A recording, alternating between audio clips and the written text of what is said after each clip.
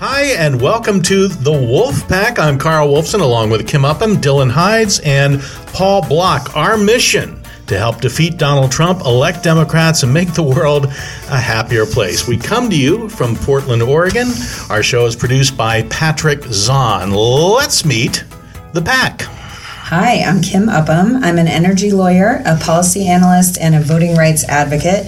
I've worked with several state legislatures, including Oregon, and on several national campaigns. And like all native Oregonians, I enjoy hiking, photography, and counting the days till January 20th, 2020.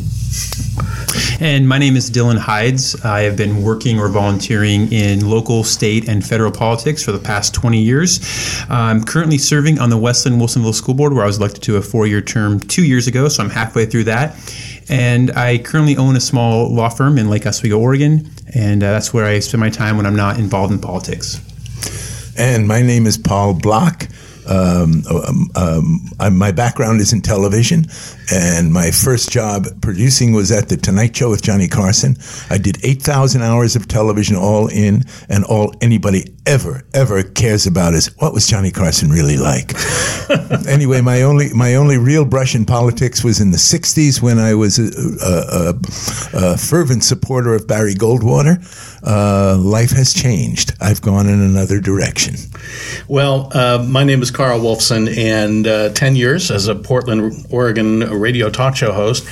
And this is my 40th year of stand-up comedy. I'm actually very nostalgic about it. I'm kind of sad in some ways. I was on Alan Thicke's show, Thick of the Night, every week, and Alan passed away suddenly. I was on Joan Rivers' show every week, and Joan passed away suddenly. I kind of wish I'd been on The Apprentice.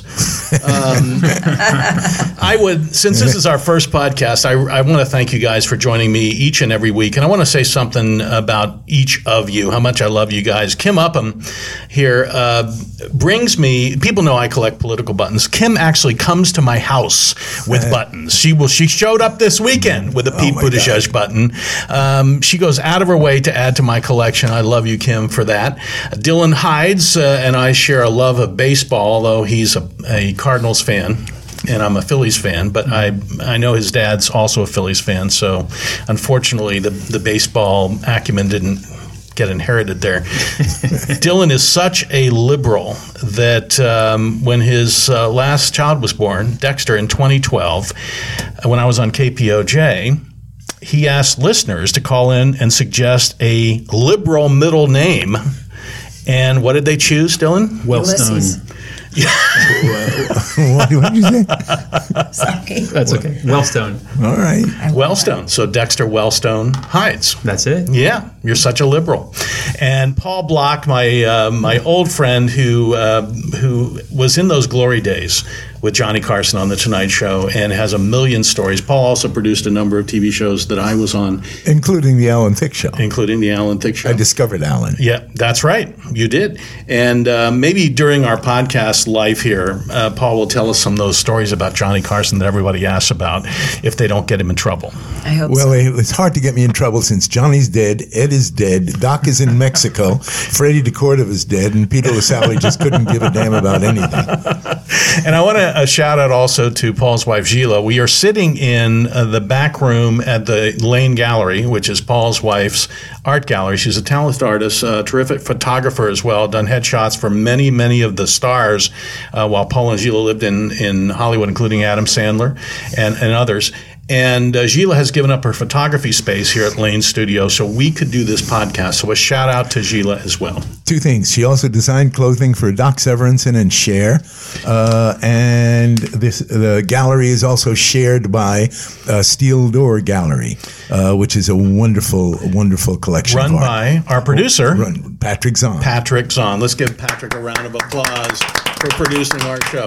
So every week we're going to discuss some issues in the news and hopefully make ourselves and you a little bit smarter about politics and taking this fight to Donald Trump in 2020. Paul, you're going to be the person that gives us those initial questions. Let's go. Here's a question.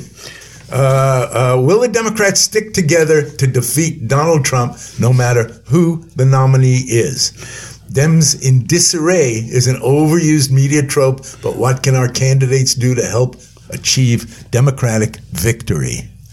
Well, it's easy to not be in disarray when you're the GOP because you're all white and Christian, male and heterosexual. And I'd put Christians in quote. Christians in quote, fair. Democrats represent America. We are all faiths, all races, all genders, and we don't discriminate in the same way. So, I think that trope is very overused. The media loves it, but our disarray is part of our charm. And I do hope that our candidates will come together and support the eventual nominee, throw their full weight behind them. I think you had a great idea, Carl, and one of them that we talked about last week was to articulate, instead of fighting over the nitty-gritty of health plans, let's talk about a set of principles that we can all get behind. Yeah, when Kim was talking about last week, we did a test show. And I did mention, and I think this is a great point to bring up, that it seems to be the biggest policy divide right now among Democrats is single payer versus a public option or multi-payer systems. And it's really a proxy fight for moderates versus the liberal wing of the party. And actually, they're about 50-50 right now. If you look at the polls, 50% more moderate Democrats, 50% more progressives. What I would say is, let's put out a statement, all the candidates together, that if a Democrat is elected president, we take both houses of Congress, we will, as expeditiously as possible, fashion universal health care for all. It may be single payer, it may be another plan, but let's state that as our goal in a broad sense. I think this is a really scary question. In 2016, this is exactly what happened to us with, Putin and his troll farms made it their mission to divide Democrats, and he did it very effectively by essentially doing two things. First was trash the nominee, just a relentless negative campaign.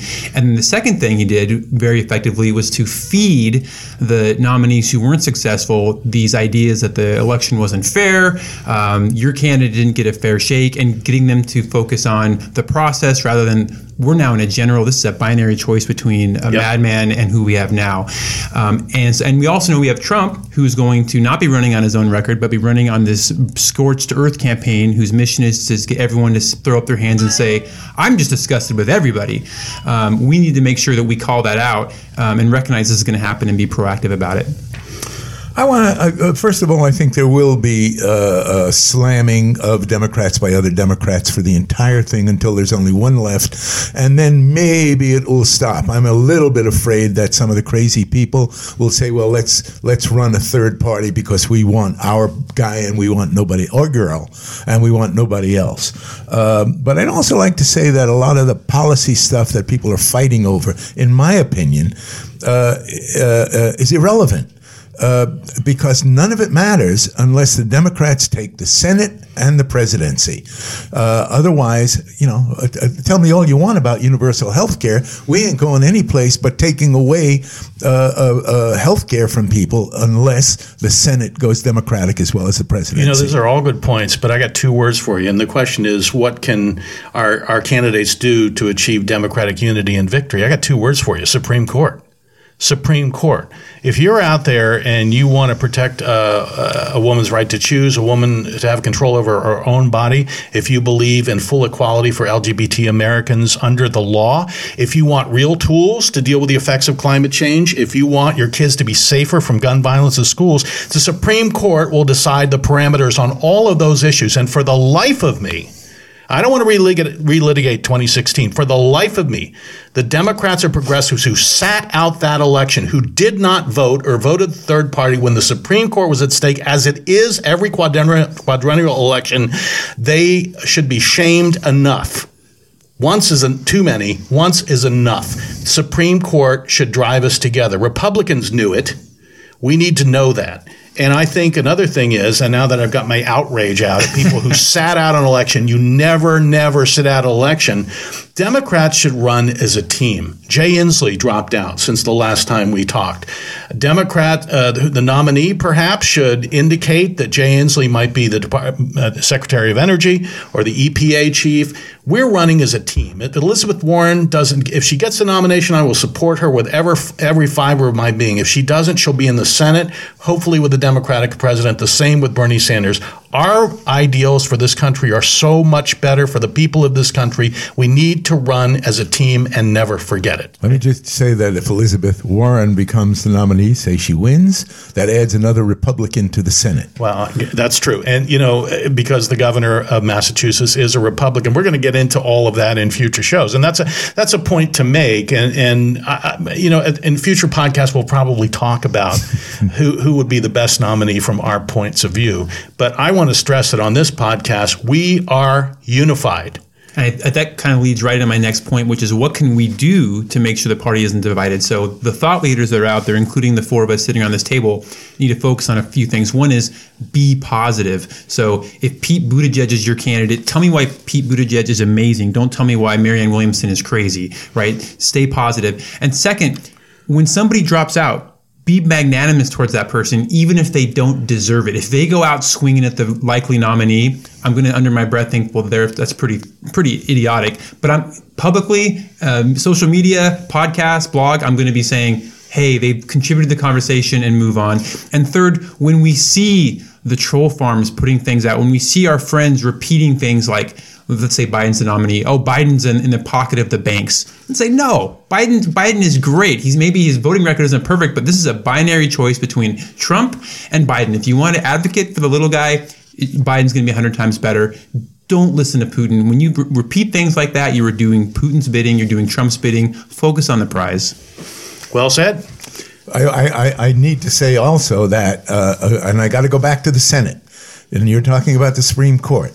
And I'll bet you a nickel if the Senate wins, Republicans take the Senate again, Mitch McConnell will be the leader again if he wins, and he will not approve any Supreme Court justices nominated by a Democratic president for the next 4 years. Well, that's probably true if it happens. But what we're talking about here, and I stress two things, unity and turnout. This election is going to be, whether we like it or not, you're talking about all the issues? Like it or not, this is going to be a referendum on Donald Trump.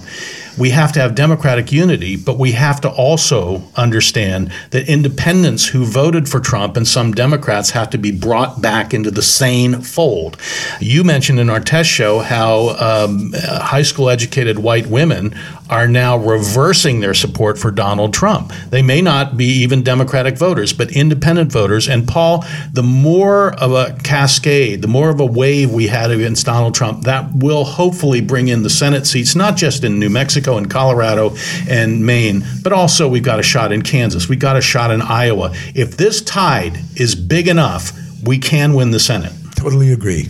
I think 2018 was such a great model because people came out, they showed up. We got 40 new wonderful candidates elected into Congress, and they represent all of America, the youth, the older folks, the suburbs, the urban areas. I mean, it was such a beautiful turnout and a beautiful effort. So we need to replicate that. We need to keep the enthusiasm I'm going. glad you mentioned youth, because one of the things that was so depressing, other than the result of the election, the next 2 days on the news in Portland, Oregon, you saw young kids rioting downtown that Trump was elected. And the local news went around. Almost every one of them said they didn't even vote.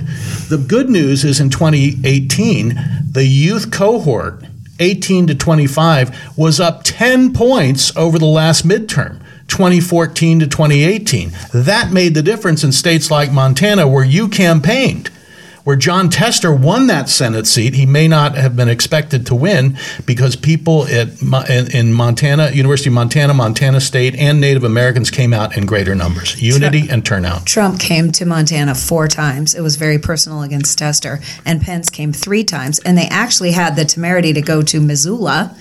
I don't know if you know this, but on the hill there's a big M. Yes. for Missoula, University of Montana, and they put a little peach next to it up on the hill, so it said M Peach. Nice. Oh, I love it. That was a beautiful, beautiful thing for his visit. You know, there. Kim, I was given the youth the credit for the Tester's victory in Montana. It may have been Trump and Pence that went there 7 times and actually turned the tide. Paul, what's our next subject? Our next subject? No, I wasn't quite finished. I'm sorry. That's okay. That's okay. I'm ready to move on.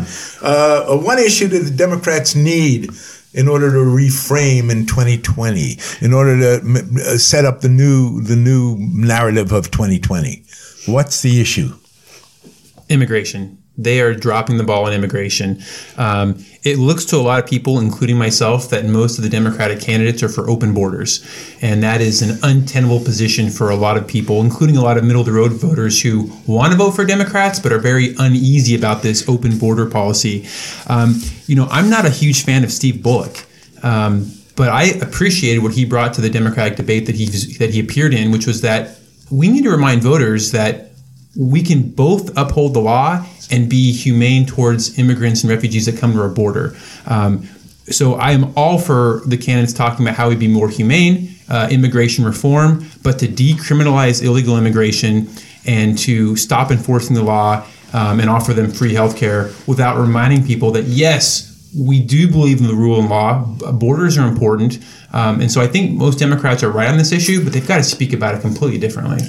But before we each, Paul and Kim, have an issue that we reframe, I just want to say, when people bring up immigration, my response is, and I totally agree with you, Dylan, but when George Bush was president, one of the few good things he did, including saving millions of lives in Africa with his AIDS policy, was offer comprehensive immigration reform. The right wing of his own party killed it in Congress. Mm-hmm. Essentially, the same package was offered by Obama. It was a better package. It garnered 12 Republican votes in the Senate. It would have passed the House had Speaker Boehner put it up for a vote, but he didn't because he knew the Tea Party would have his scalp. The rules of the road were there. Mm-hmm. You have to learn English. You have to get in line. You have to pay your fine. We would have dealt with this from the standpoint of the rules of the road would have been decided then. My contention is Republicans keep this issue alive because they want to demagogue it. They want people to fear the other, and that's exactly what Trump did. We had the Republicans in the House pass that bill when they had the chance. Hell, Trump has two Republican houses in Congress, and they still haven't passed comprehensive immigration reform. Well, and Democrats need to remind voters of this history, that we are for the rule of law, as exhibited by Exhibit A and B, the Bush administration and Obama administration. That's right. To not remind voters of that and simply say, let everybody in who wants to come in, I think is political malpractice. I don't think anybody's saying let everybody in who wants to come in. That's what I hear when I watch the Democratic debate. Well, that's because that's what the propaganda of the Republican machine is putting out. I think you're both right. I think Paul is right. There's no Democrat that I know of that says open borders. They're saying things like, well, let's make it a misdemeanor. But you're right, too, because people hear that and interpret it as open borders. So you're both right. So the message has to be framed properly. Exactly. I'm a Democrat. I'm totally for a humane treatment of any immigrant that wants to come here. Mm-hmm. I am not for open borders. Do I want them to have health care? To some extent, I do. You don't want to let a guy who's sick or a woman who's sick or a child who's sick lay there and die without health care. You want to do something, even if you're going to send them back to wherever they came from. You want to let them live to do that. And we should focus on the things where there's agreement. And there's a pretty broad agreement on path to citizenship and DACA. DACA is extremely popular. That's right. Mm-hmm. That's incredible young people that have come to this country. They're in school, they're working, they're in the military, they have children of their own. I've met some DACA kids. I've done some work to help them with their paperwork. They're amazing. And this hurt Mitt Romney, by the way, in 2016 because he came out against DACA in Iowa to win his party's nomination. He went right, and then it was another unpopular stance of his in the general election. Kim, did you have any thought about reframing issues? I know you're going to talk about the economy, so I'm with both of you that the economy and immigration are too important.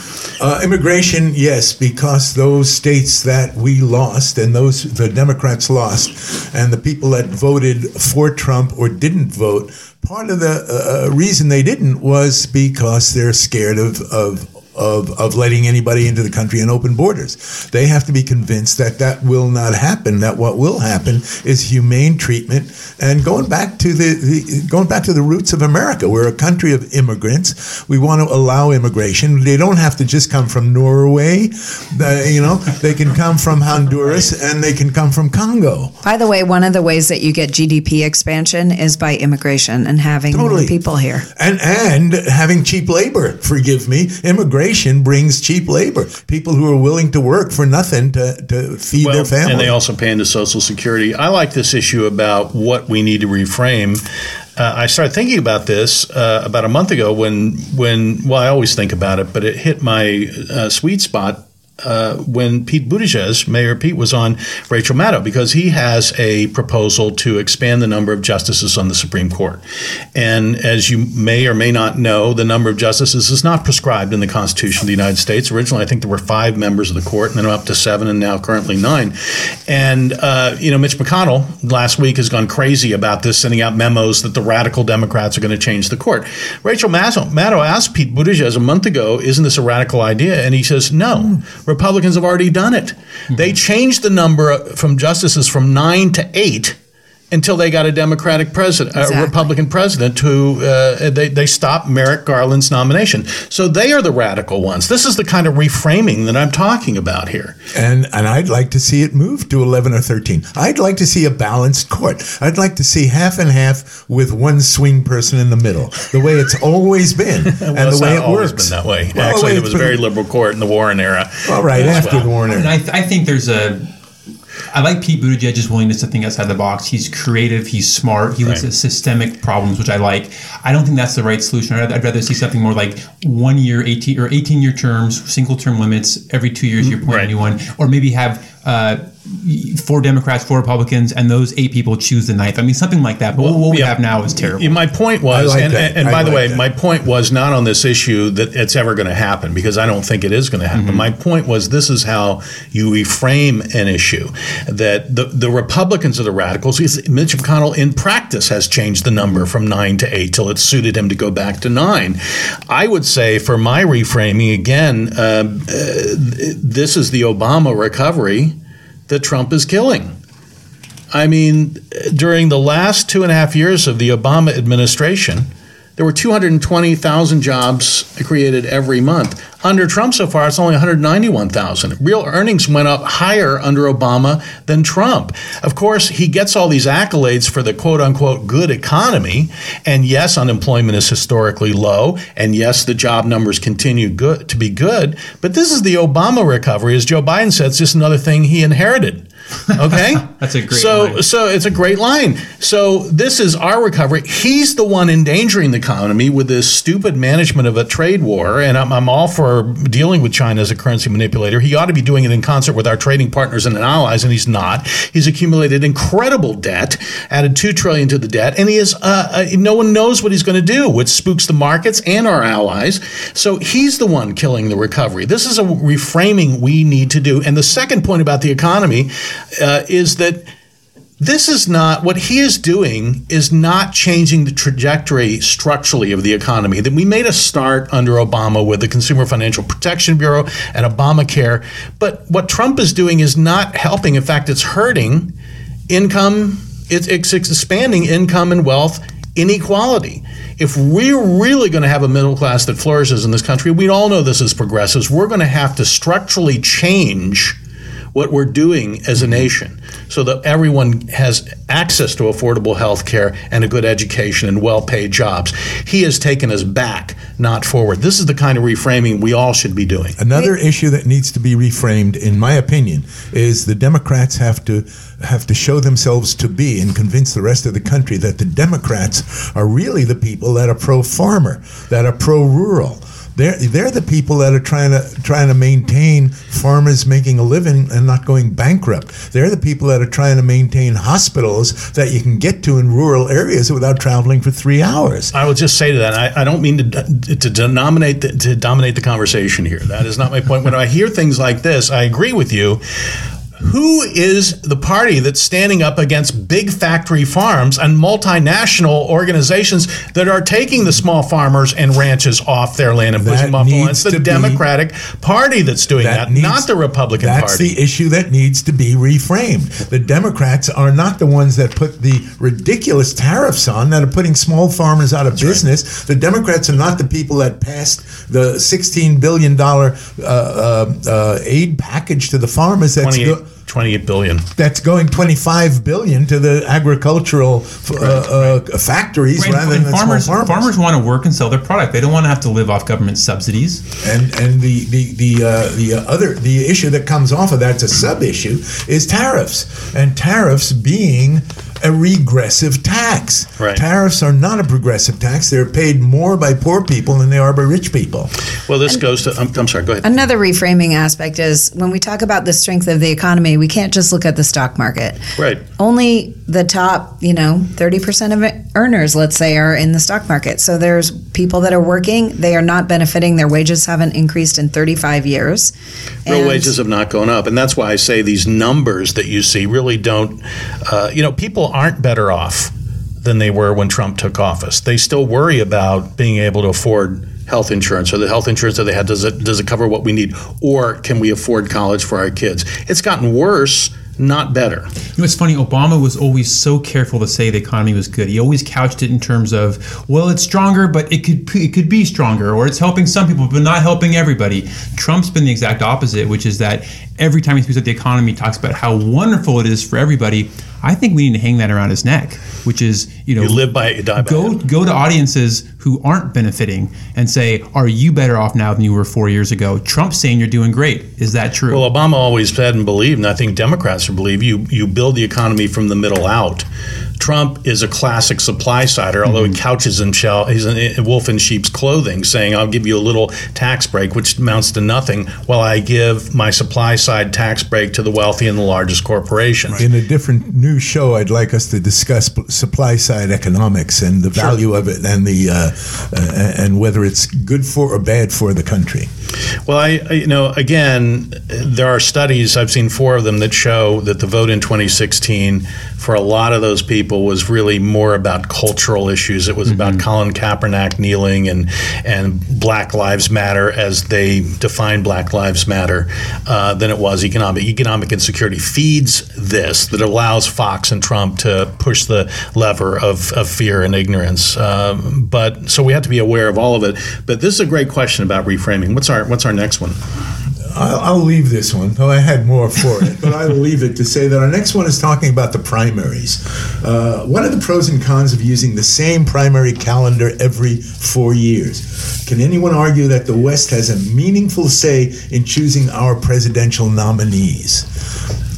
Well, I would submit that there are no pros. The current process is like the Electoral College in that it gives a few states all the power and most of the states little to no power. So essentially what we have is Iowa, New Hampshire, South Carolina, and Nevada. Those 4 states. By the time we get to the 4th state, the process is essentially done. You then have Super Tuesday where 16 different primaries are happening all at once. And so the other problem with this process where these same 4 states have so much say is that it's also front-loaded to the South. And what I mean by that is if we look back to 2016, by March 15th of 2016, 30 of the 50 states had already had their primaries, which means, as those of us who follow this stuff, once 30 states are done, the process is essentially complete.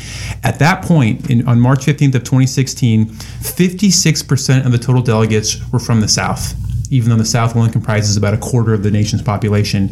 In contrast, the Western states, although they have a quarter of the population, only had 5% of the delegates. And so what happened in 2016, and what's going to happen in the foreseeable future, is that the nominees of both parties will tend to be more conservative than the rest of the country is, because we have a Southern electorate choosing our nominees in these processes.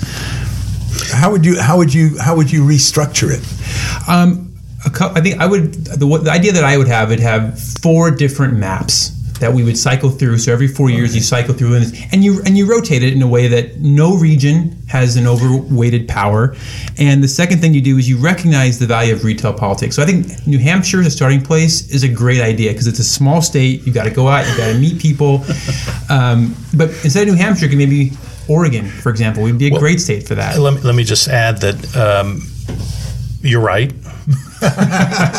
Iowa, New Hampshire. I'll give you one more statistic. And New Hampshire, Iowa, South Carolina, Nevada. I just made this calculation today. Their population total is 3.8% of the American population. So essentially, the 4 key states in our primary process are under 4% of the population. California, this session, moved its primary from June to Super Tuesday. Oregon had 2 bills in the 2019 session to do the same thing, different bills, but both of them died in committee. Now, there have been dozens and dozens and dozens of bills in the United States Congress over the for a national primary. The knock against a national primary, though, is that the incumbent or the richest candidate has the advantage. Highest name ID. Highest name ID. When you say national primary, you mean all at once on one day? Yes, there would be on one day a Republican and Democratic primary to choose the nominees one day. The inherent bias, though, is to the person who has the most money and the most name recognition. So I'm not for a national primary. What I am for, there's been a proposal out there for rotating regional primaries. That I like. And that is Dylan said it first, but that's the idea I like. Now, there'll be 5 weeks of primaries. They let New Hampshire and Iowa go first. They give them their due. And that's the first week is Iowa, New Hampshire. Then they divide up the U.S. to Northeast, South, Midwest, and West. And every 4 years they would rotate in those orders. I think that's probably the best way to do it. Well, they say there's 2 tickets coming out of Iowa. So 2 candidates are at the top. And maybe in this crowded field that's historically large, we will have 3 or 4. But it's definitely a winnowing process that happens right off the bat. And neither New Hampshire nor Iowa are representative of the rest of the country. You pointed out by size, also their demographics. Absolutely. Yeah, too white. And what Carl was saying is absolutely right. California did move theirs up, and that's what everyone's been doing the last 30 years is everyone's inching forward. But the solution isn't to front load. The solution is for Iowa, New Hampshire, Nevada, and South Carolina to get out of the way. Give somebody else a turn. Here's something you may not know. New Hampshire has this position because they were the first state to create a presidential primary. It did so in 1920. It didn't become relevant until 1952, really. But you know the law that was passed in New Hampshire? Do you know what it says? Yes. In 1920, that their primary shall be held at least 7 days before any other primary. So they have written into law. Now it's changed over the years that it will be the first. Now it's the first Tuesday in March, but the Secretary of State in New Hampshire has the power to move it. So they, by law, are going to go first. So what happens? Plus, there's like 7 people that vote at like midnight. What's that like? You're standing in line. Yeah, so you're like with the other 7 people. It's like a reality TV show. Yeah, you don't sit up at night waiting. What happens if Oregon passes a law that says our primary has to be 7 days before? You know what? New Hampshire's? Other states have tried. Other states have tried to leapfrog New Hampshire, and the parties object to it because they bow to New Hampshire and Iowa. That's the Democratic. I don't know about the Republicans, but Democrats have always said no. We're not. The way to solve this is go ahead, New Hampshire and Iowa. You can go first, but then the succeeding 4 weeks, we're going to have a regional system. I think that really is the best way. I want to go to why I also think a national primary day is no good, because I think it doesn't give every candidate a reason, a motivation, and an opportunity to go to visit every state and give them enough time to do that in the middle of all the primaries. Yes. So I think that, because I thought a national primary would be great.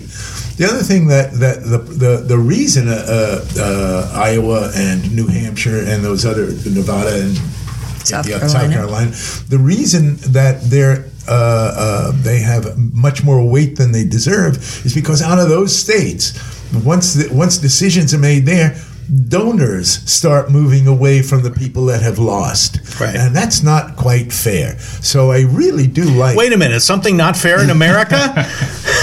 I really do like the regional primaries for 4 different regions and moving. And by the way, around. this has been debated since I was in high school, which is ancient history. Will it ever change? Yeah, absolutely. And direct election of president without the electoral college, that's been debated since I was in high school and probably before that. There's even a Delaware plan which starts with the small states first, and then the next week there are 4 primaries, and the largest states go last. I think the rotating regional primary is the way to go. I'm in agreement. I hadn't thought of that. Thank you, Dylan, for bringing that up.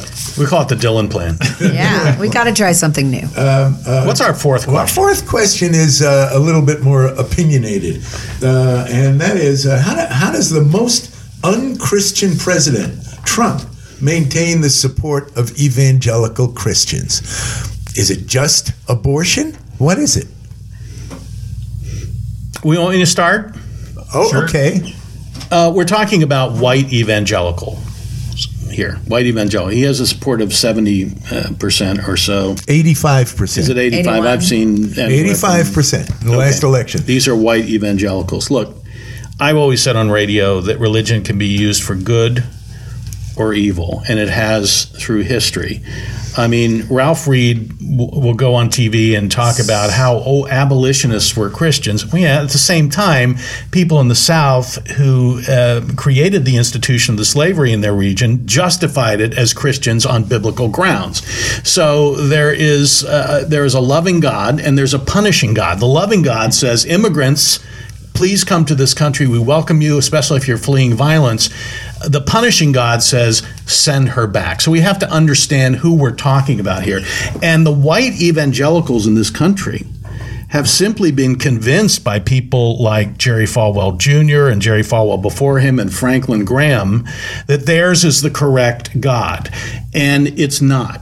People like Franklin Graham, in my opinion. Jimmy Swaggart. Right. I used to have a joke, and by the way. Jim Baker. By the way, I had a joke in the 80s. This Jim Swaggart got caught with prostitutes. We found out how those Bibles got in all those hotel rooms. So, I mean, it never goes away. But the point is that that's a good joke for now, too, of by course, the way. nothing ever changes. They are fake Christians to me. I don't think Donald Trump or Jerry Falwell Jr. or Franklin Graham know anything about the gospel. And they're also con men like Donald Trump himself. These are real con men. I want to say one more thing that really frightens me. One of my favorite guests on Carl in the Morning was University of Baltimore law professor named Garrett Epps, EPPS, who has studied this. And his theory is, and he's been to all the meetings of these groups, and this really actually feeds the Federalist Society, there are many white evangelicals who believe that the U.S. Constitution is derivative from the Ten Commandments, that we are the chosen nation, and that is why you get the link between fundamentalists of the Bible and what they call originalists of the Constitution, that we have to go by the Word of God, and the Constitution is the Word of God. This is the basis of Christian nationalism, which really overlaps with white nationalism. So this is a frightening thing. When we talk about Christian nationalism or white nationalism, it just isn't the Proud Boys and the Nazis. It also includes kind of a brainwashing of Christians to be unchristian, if you will. Do you know there were originally 15 commandments, and then Moses dropped one of the tablets on the way down? Yo! Out of those 10, I think Trump has violated like 8. Well, why would you have Christians support a man who has even, and this is the Old Testament, violated clearly? They say, oh, it's abortion. We want justice on the Supreme Court. If you're anti-abortion, most of these people are pro-birth. They're not pro-life, because when it comes to feeding kids and housing them and giving them a good education and health care, they're often nowhere to be found. They're also cool with abortion doctors being right. Yeah, right. Outed, offed. Jesus preached kindness to foreigners, turning the other cheek, tending to the sick, not selling favor. Being rich makes it hard to get into heaven.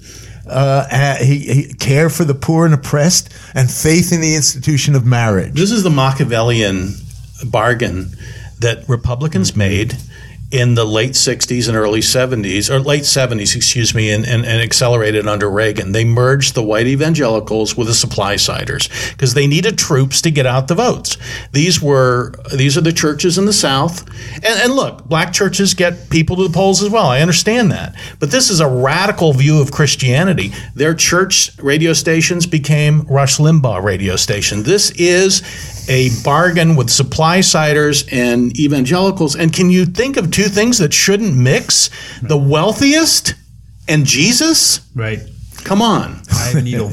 I want to be careful in their discussion that we don't use too broad a brush. But I think we can all agree that Christianity is an antithesis to what Trump is as a human being. Yeah. And so I look at, there's different types of Christians that fall into the Trump category. That's why I started with white evangelicals. That's where his support is. There's the single issue voters who will accept any personality shortcomings as long as they put Supreme Court justices up there that will vote pro-life. There are those that... Anti-choice, you mean? Anti-choice. There are those that mistake bellicosity and bullying for knowledge and power and strength. And I think there are people within the Christian faith that are just naturally drawn to strong authoritarian figures, and Trump provides at least one person's idea. The loving God versus the punishing God. Exactly. And there's some that just put tribalism over faith, and they will not admit it. Maybe they don't recognize it, but for them, being a Republican is more important than being a Christian. And then there's a lot of people that just live in communities where they hear nothing but Fox News, Rush Limbaugh.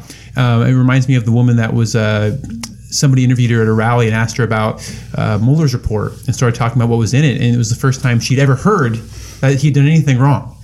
And so if all you hear is people telling you how wonderful he is, how great he is, then why not support him? I used to be on the road in the 80s doing comedy in God knows where, and the only stations you could get were either Rush Limbaugh or other Christian stations. Yep.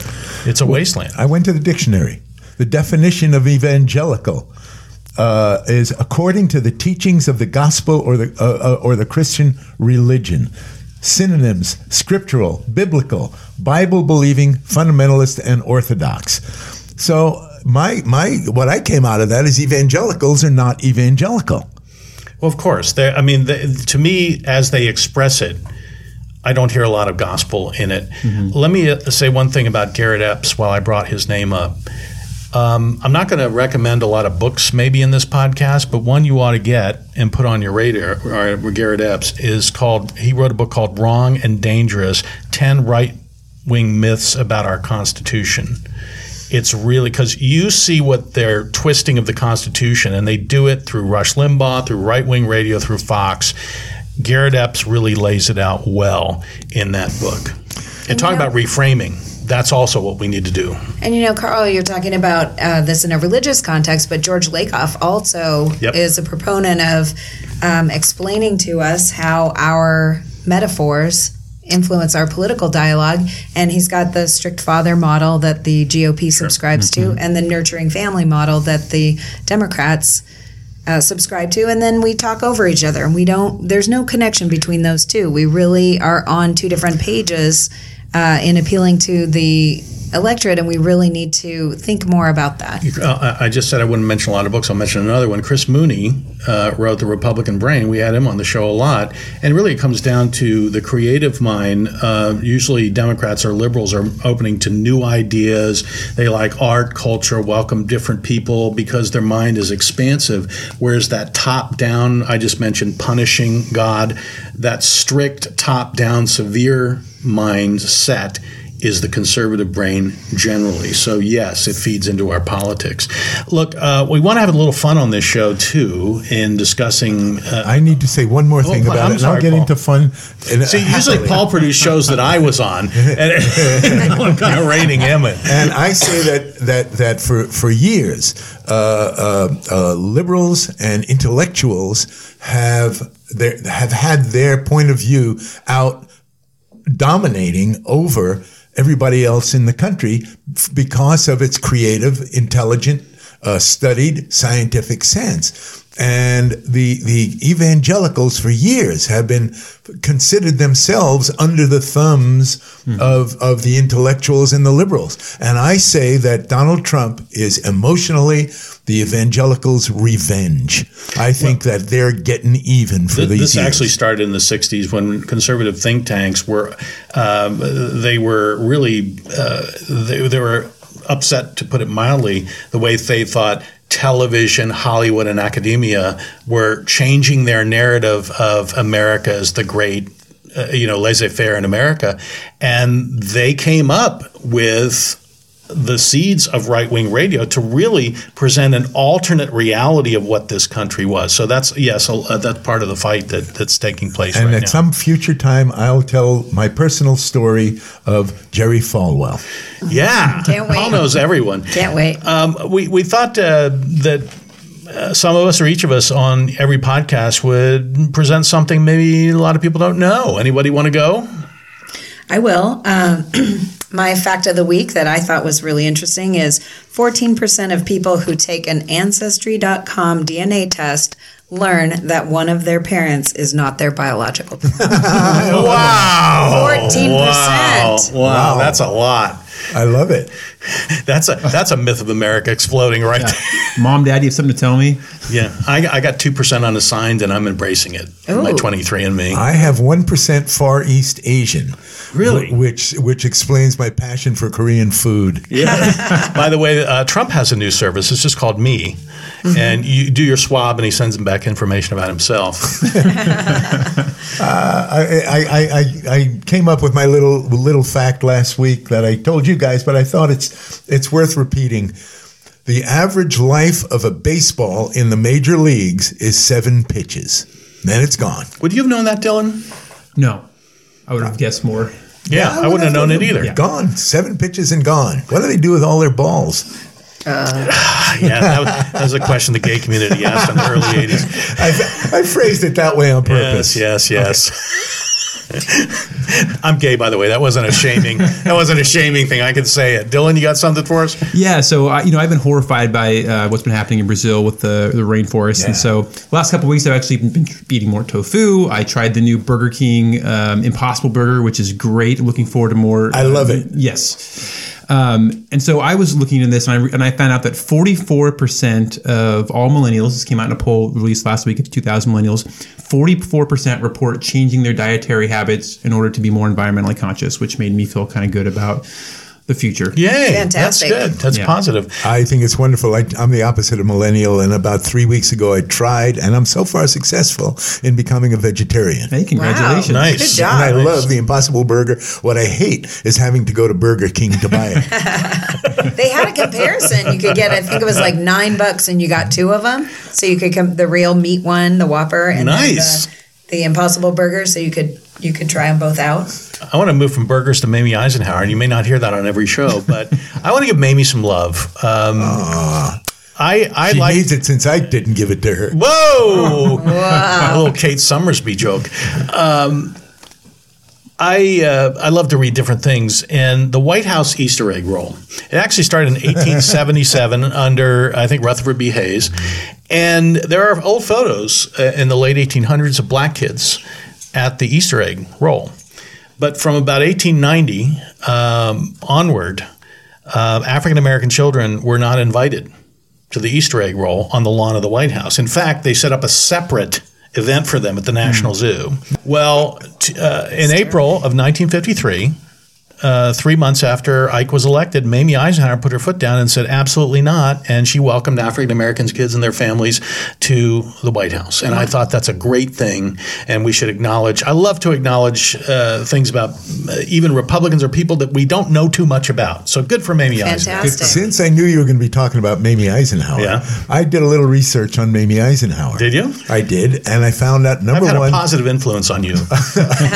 one of her most quotable quotes was, "I let my husband run the presidency, and I flipped the pork chops." Yeah, she did. And Mamie also cut coupons out. She ran the White House staff in a very good way and saved money. When a lot of people, I also read about Mamie that she had a Meniere's disease, which makes you wobbly and unsteady on your feet, and people thought she was often drunk because of that. But she was unfortunately under the inner ear issue. Well, I'll give you 2 more things on the White House Easter egg roll before we go. And probably the biggest scandal was in 1910 when several children went missing, and there was rumors that William Howard Taft ate them. And under him in the bathtub. Yes, and baseballs. And the most inspiring speech ever given was in 1961 when President John F. Kennedy came to the White House lawn and said, addressed the kids, "Hippity hoppity, here comes Peter Cottontail, hopping down the bunny trail. Hippity hoppity, Easter's on its way."